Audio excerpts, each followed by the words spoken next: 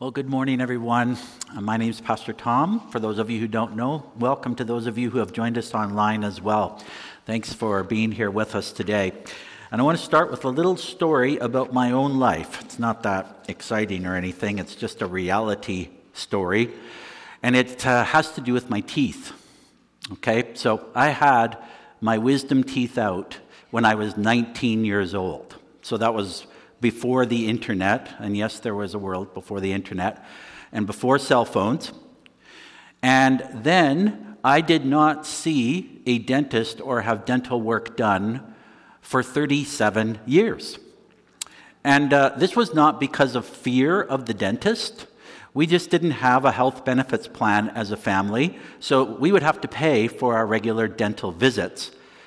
And if our teeth didn't hurt, then we didn't go to the dentist. Well, my teeth didn't hurt for 37 years. And I talked with a dentist about this, like, is there something wrong with me? And he said, maybe you just have the type of teeth that are not sensitive or something. But then 2 years ago, one of my teeth began to hurt. And it was so bad that I would try and eat out of this side of my mouth. And if the slightest bit of water went to that place where the tooth hurt, I just had this piercing pain through my jaw that would go through my jaw. Well, it was time to see the dentist. And after examination, he told me my tooth had cracked from the very top to the very bottom, and the tooth would have to come out. So, consequences of not visiting the dentist. And then I went to get my tooth pulled. And I can't remember it all, like they froze my mouth and jaw and all that. And I seem to remember him standing on my shoulders with a pair of pliers trying to pull out my tooth, something like that. And after it finally came out and the bleeding stopped, the pain was gone from my tooth.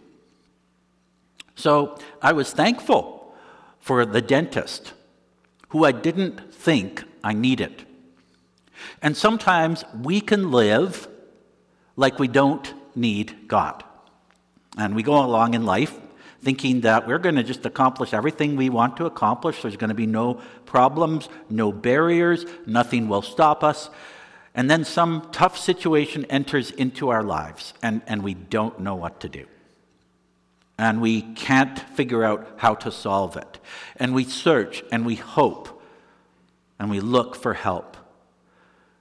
And God is there. God is there with what we need, though we thought we didn't need it. And today we're going to talk about a piece of God's heart that we may think we don't need. But hopefully many of us have already experienced the blessing of this piece of God's heart in our lives. And I pray that if you have already experienced this from God, by the end of our time together today, you will have even more and greater appreciation for it. And if you haven't yet experienced this from God, I pray that you will experience it, maybe by the time we end today. So this piece of God's heart is found in the New Testament letter of Ephesians, chapter 2. It's on page 829 in the Bibles in front of you or underneath you if you're in the front row on the balcony there. Ephesians chapter 2, and we're just going to look at verses 1 to 7. And this is the Apostle Paul, and he is writing to the Ephesians, and we're just going to look at verses 1 to 7. So Ephesians 2, verses 1 to 7. And this is what Paul writes. And you were dead in the trespasses and sins in which you once walked, following the course of this world, following the prince of the power of the air, the spirit that is now at work in the sons of disobedience, among whom we all once lived in the passions of our flesh, carrying out the desires of the body and the mind, and were by nature children of wrath like the rest of mankind. But God, being rich in mercy, because of the great love with which he loved us, even when we were dead in our trespasses, made us alive together with Christ. By grace you have been saved, and raised us up with him, and seated us with him in the heavenly places in Christ Jesus, so that in the coming ages he might show the immeasurable riches of his grace in kindness towards us in Christ Jesus. So we're going to start in verse 4 today, which describes the character and the heart of God. And it says, "But God, being rich in mercy, because of his great love with which he loved us, even when we were dead in our trespasses, made us alive together in Christ." And that is the main point of this entire passage. God made us alive together with Christ. Everything that comes before leads up to that main point, and everything that comes after flows from that main point. That's the central point, but verse 4 explains why God did this. And it talks about God's mercy and God's love. But notice the qualifier on God's mercy. But God being rich in mercy. Being rich in mercy. And Dane Ortland, in his book, Gentle and Lowly, states, nowhere else in the Bible is God described as rich in anything. The only thing he is rich in is in mercy. And then Ortland quotes this pastor from the 1600s named Thomas Goodwin, who by the end of his life had compiled 12 volumes of his works, his messages and his sermons, 12 volumes, each 500 pages in length. And volume 2 is devoted completely to Ephesians 2. 500 pages on Ephesians 2, and he spends several messages talking about Ephesians 2, verse 4, and the rich mercy of God. And Goodwin writes, God is the spring of all mercy. It is natural to him. It is his nature and disposition, because when he shows mercy, he does it with his whole heart. And Ortland writes, God, by his very nature, is rich in mercy. He is not becoming rich in mercy. He is not growing in mercy. He is rich in mercy. So this statement takes us into the inner heart of our Creator, disclosing to us the very center of God's being and nature. So what is mercy? Well, there's a couple of kinds, two kinds at least.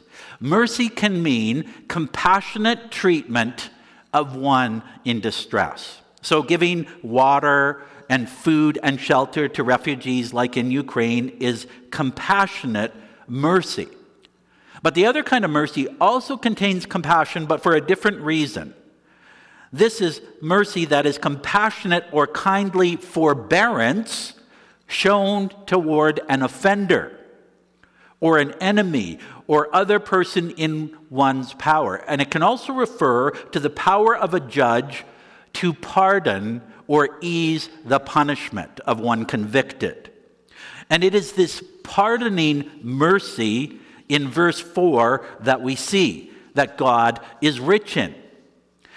And that's the feature of God's heart we're looking at this week. So what is God's heart for us? That's the question we've asked every week in this series. God has a heart that is rich in mercy towards us. And God is rich in pardoning mercy towards us. But that immediately raises a question. Why would we need God's pardoning mercy? We all appreciate compassionate mercy when we are in distress. If someone brings us a meal or shovels our driveway or shows sympathy to us when we're bereaved, we love compassionate mercy.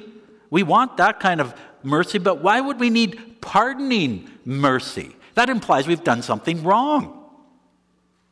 And most of us are pretty good citizens. Maybe the really bad people in our world need pardoning mercy. Maybe there's two categories of people. Category one is the really bad people, like the criminal offenders and dictators and very mean people and drug dealers and human traffickers. And sometimes we will put in the category of really bad people, people who disagree with us, maybe politically, maybe about vaccines or mandates. Oh, they're the really bad people, whatever our position is. But then the rest of us are the good people, and we don't really need God's pardoning mercy because we don't do things wrong. We're good citizens. We work. We respect others. We pay our library fines. We clean up our yards. We offer a friendly wave to our neighbors. We are good people. So we need God's compassionate mercy when we're in distress, but not God's pardoning mercy. But this passage does not agree with the division of humanity into two categories, those who need God's pardoning mercy and those who don't need God's pardoning mercy. Verses 1 to 3 describe the spiritual condition of everyone apart from Christ. And these verses claim we all need God's pardoning mercy. Well, why? Why would we need God's pardoning mercy?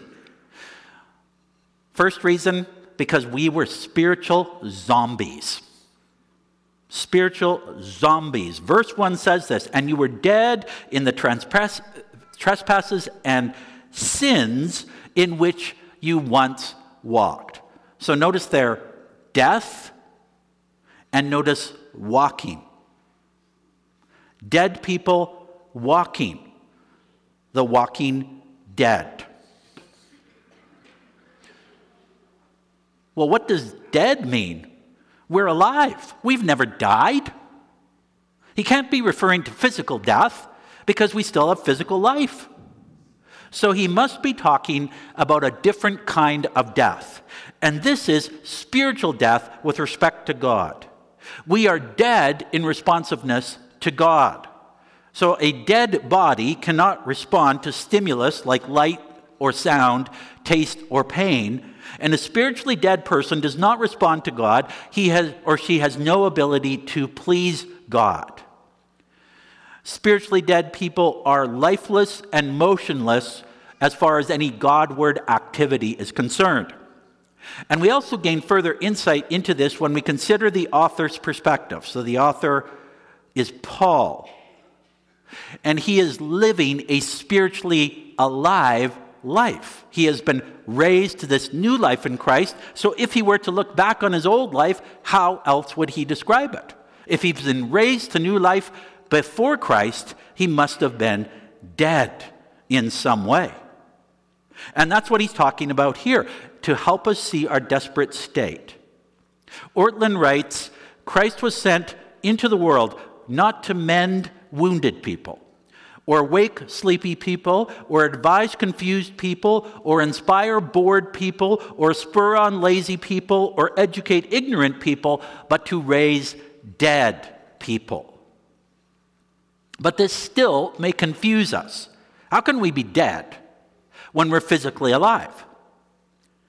And this is where the zombie image actually helps. You've probably heard about the Walking Dead or zombies or seen them in literature or films. They are gruesomely portrayed as people who have come out of a grave, half decayed, who stumble around and walk slowly. So they are more dead than alive, and they walk about in a daze and try to kill people who are fully alive.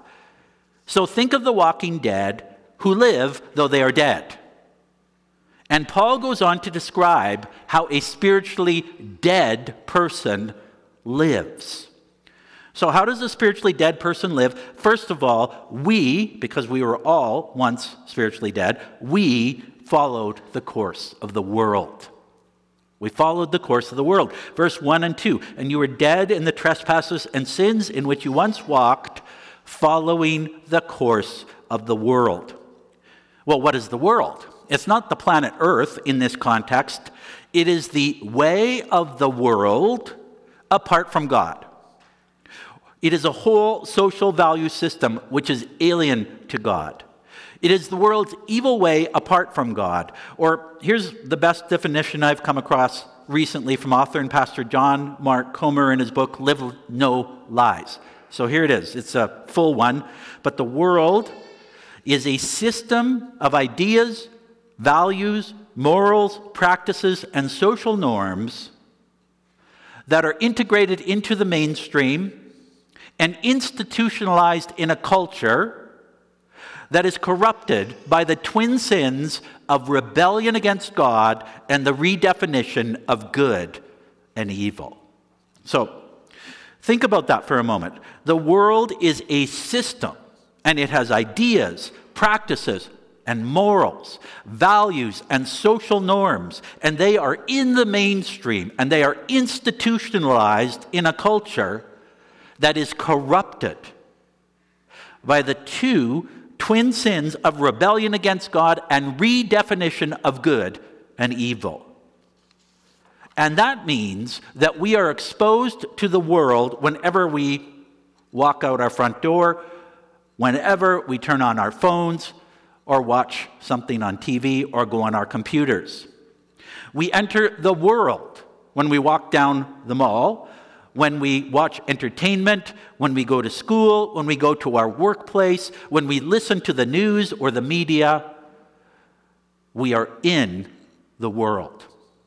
And we face the temptation to follow the ways of the world. And if you are a spiritually dead person, you naturally follow the world's ways. They seem normal. So that's one way a spiritually dead person lives, by following the course of the world. How else does a spiritually dead person live? Secondly, we followed the prince of the power of the air. So that's the latter part of verse 2, following the prince of the power of the air, the spirit that is now at work in the sons of disobedience. Who is this? The devil. This is the devil. And most people would immediately scoff at this, that we followed the devil. Because either they don't believe in the devil, or secondly, they have not actively pursued following the devil. They aren't devil worshipers. They haven't become Satanists. So how can we follow the devil? Well, following the devil does not mean devil worship. The devil is not stupid. He loves it when he gets portrayed as this guy in a tight red suit with a forked tail and horns on his head, because he's so easily dismissed then as a myth. And we are people who live in a modern, sophisticated age with so much more knowledge than those unenlightened people from the past. And if we think that the devil does not exist, the devil has already won a significant battle against us. He has succeeded in convincing many people that he does not exist, and then he goes about subtly and slyly working. And Comer points out a summary of Jesus' teaching on the devil. 3 main points. 1, the devil is a real, intelligent, spiritual being, Jesus taught. So not just an idea, a real, intelligent, spiritual being. 2, Jesus taught the devil's end goal is to spread ruin in our souls and in our society. And 3, Jesus taught that the devil's primary strategy is lies. Like in John 8, verse 44. You are of your father, the devil. This is Jesus talking. And your will is to do your father's desires. He was a murderer from the beginning and does not stand in the truth because there's no truth in him. When he lies, he speaks out of his own character, for he is a liar and the father of lies. So the devil doesn't try to deceive us with an obvious lie. Oh, you see that wall over there that's blue? It's actually yellow. No, like we're going to see right through that. But how about this one? True freedom is found by ignoring God's boundaries and ignoring nature's boundaries. And we hear that and we think, freedom. Who doesn't want freedom? Why is God limiting me by setting boundaries over my life? I wonder what life would be like outside of God's boundaries. Or I wonder what life would be like outside of nature's boundaries. If I tried to go beyond nature, beyond these artificial boundaries of nature. Well, if you try to go against nature's boundary of gravity, you will soon find out that that's a pretty solid boundary that you can't break if you try to fly off a 5-story building. Gravity will impose its law upon you. But what if we say, you know what? I am going to go beyond my biological natural boundaries. and explore what that could be like. I'm going to identify as someone different than my biological nature. That must be good because it means freedom. And I'll get affirmation and I will be celebrated. That's good. And people who are spiritually dead make these decisions thinking that they are good and good for them. But it's based on a lie. And remember, the devil's end goal is to destroy souls, to ruin society. So such thinking and decisions involve following the lies of the prince of the air without even knowing it sometimes. Or how about this one? Viewing porn doesn't hurt anyone. You're not being unfaithful to your spouse. You're just having a little fun and relief, and it's better than going down to a bar and meeting someone. Except that Jesus says, everyone who looks at a woman with lustful intent has already committed adultery with her in his heart. And I have never once heard a spouse who discovered their partner was involved in porn say, that's so great. Our relationship is just going to, progress. No. It's usually deep hurt and feelings of betrayal and broken trust and hardship, all because of a lie. So spiritually dead people, of whom we all once were, follow the course of the world, follow the prince of the air and his lies, and we also all once lived in the passions of our flesh, carrying out the desires of the body and mind. Verse 3, among whom we all once lived in the passions of our flesh, carrying out the desires of the body and the mind, and were by nature children of wrath like the rest of mankind. So what is the flesh?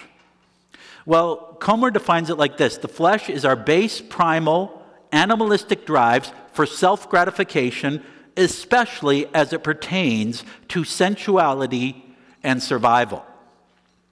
Another defines the flesh as the longings and impulses of the self-centered life.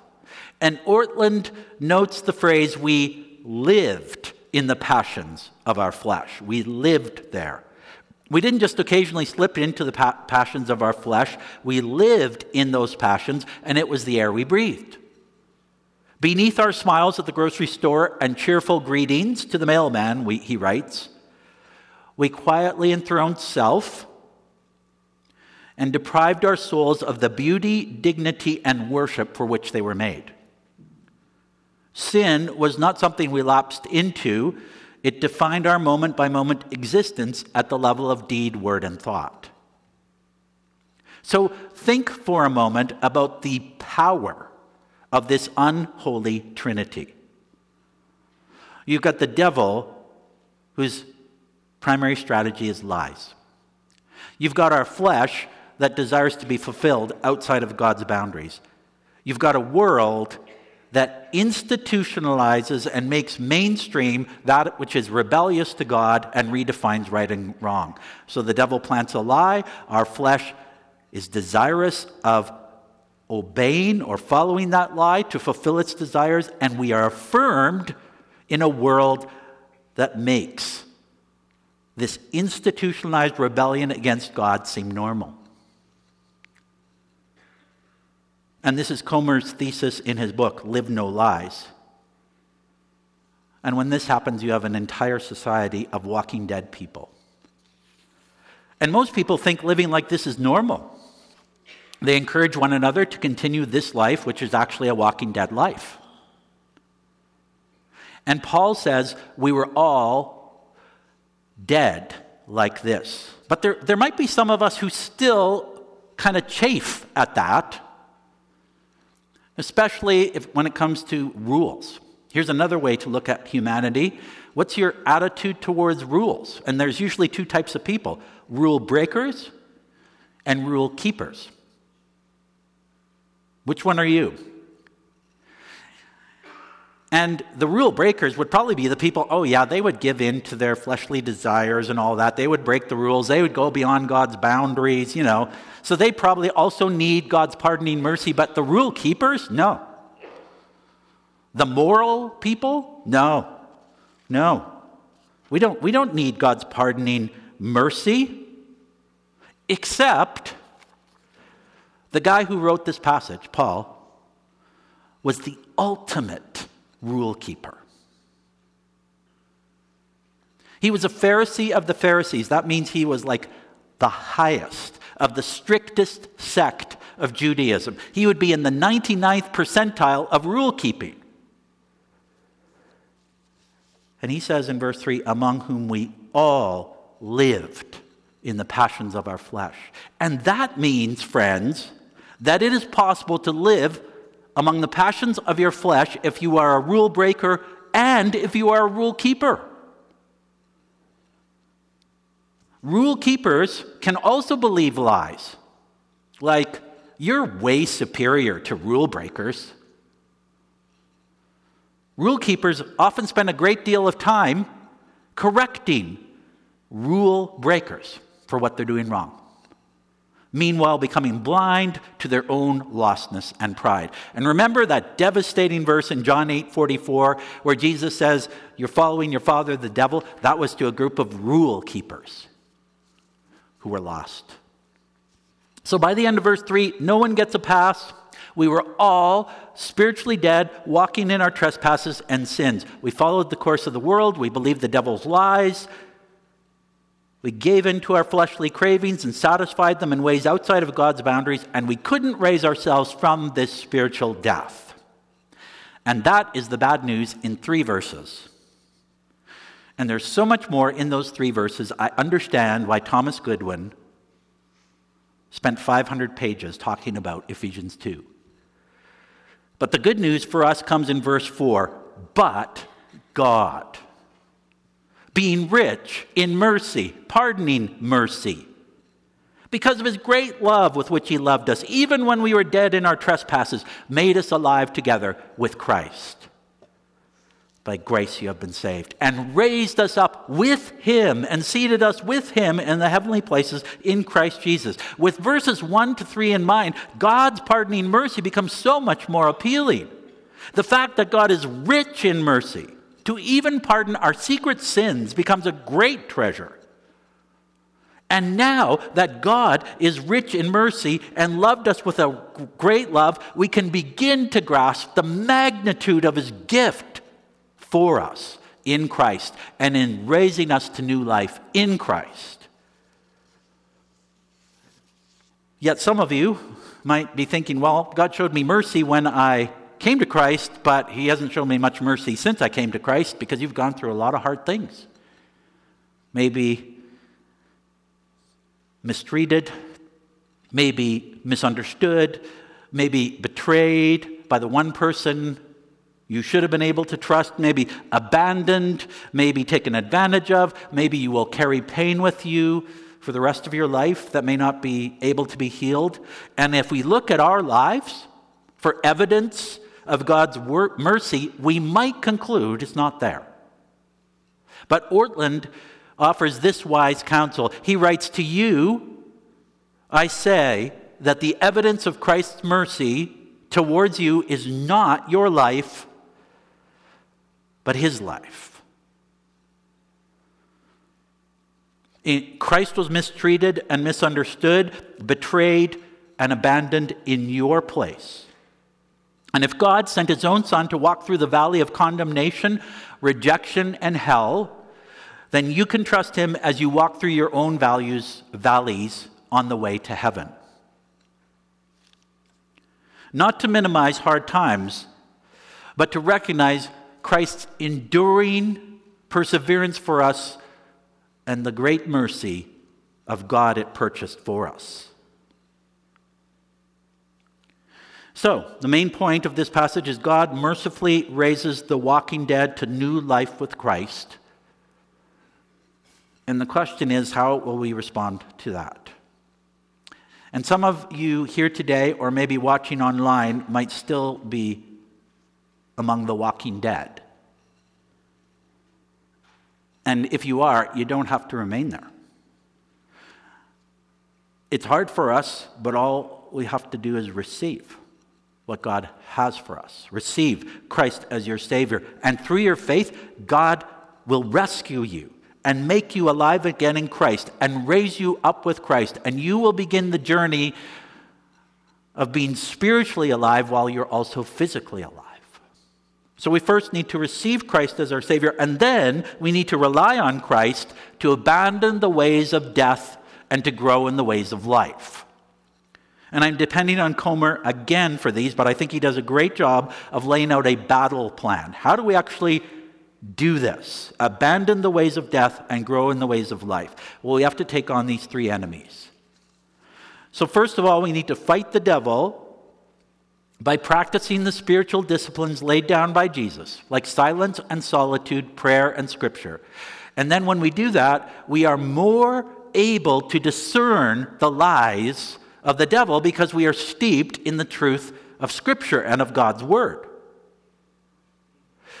And then we need to fight the flesh by feeding our spirits and starving our flesh through fasting and confession of sin. And Jesus taught these habits and practices. And Comer writes, this grows willpower muscles and opens our minds and bodies to the power of the Holy Spirit. So instead of indulging our flesh, we fast, we starve it, and instead we feed our spirits through fasting, through confession of sins one to another, so that we might be healed.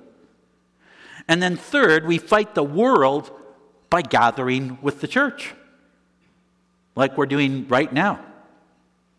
And we need to gather with others who have joined in this struggle against the world and its ways. And we need to see others who are resisting the devil and his lies. We need the encouragement of others in our battles against our flesh. So we need to gather with the church like we are today on Sundays, and gather in smaller communities or groups or at home or one-on-one throughout the week. And then we begin to leave behind the ways of death and learn the ways of life. So how is God calling you to respond today? Which one of those three maybe do you need to really focus on or reprioritize in your life? Why don't you come and talk to the Lord right now about that? And Lord Jesus, you know exactly where we are. As you look across this room and those who are joining us online, you see into the depths of our souls. You know those who are the spiritually dead and maybe think that they're Christians. And if there is anyone like that in this gathering today, Lord, I pray, Holy Spirit, that you would open the eyes of their soul to this reality. And if God, the Spirit, has revealed to you that you're spiritually dead, He's reaching out to you right now. And I want to invite you to receive Christ as your Savior for the first time by calling out to Him, Lord, rescue me. Lord, I need you as my Savior and my Lord.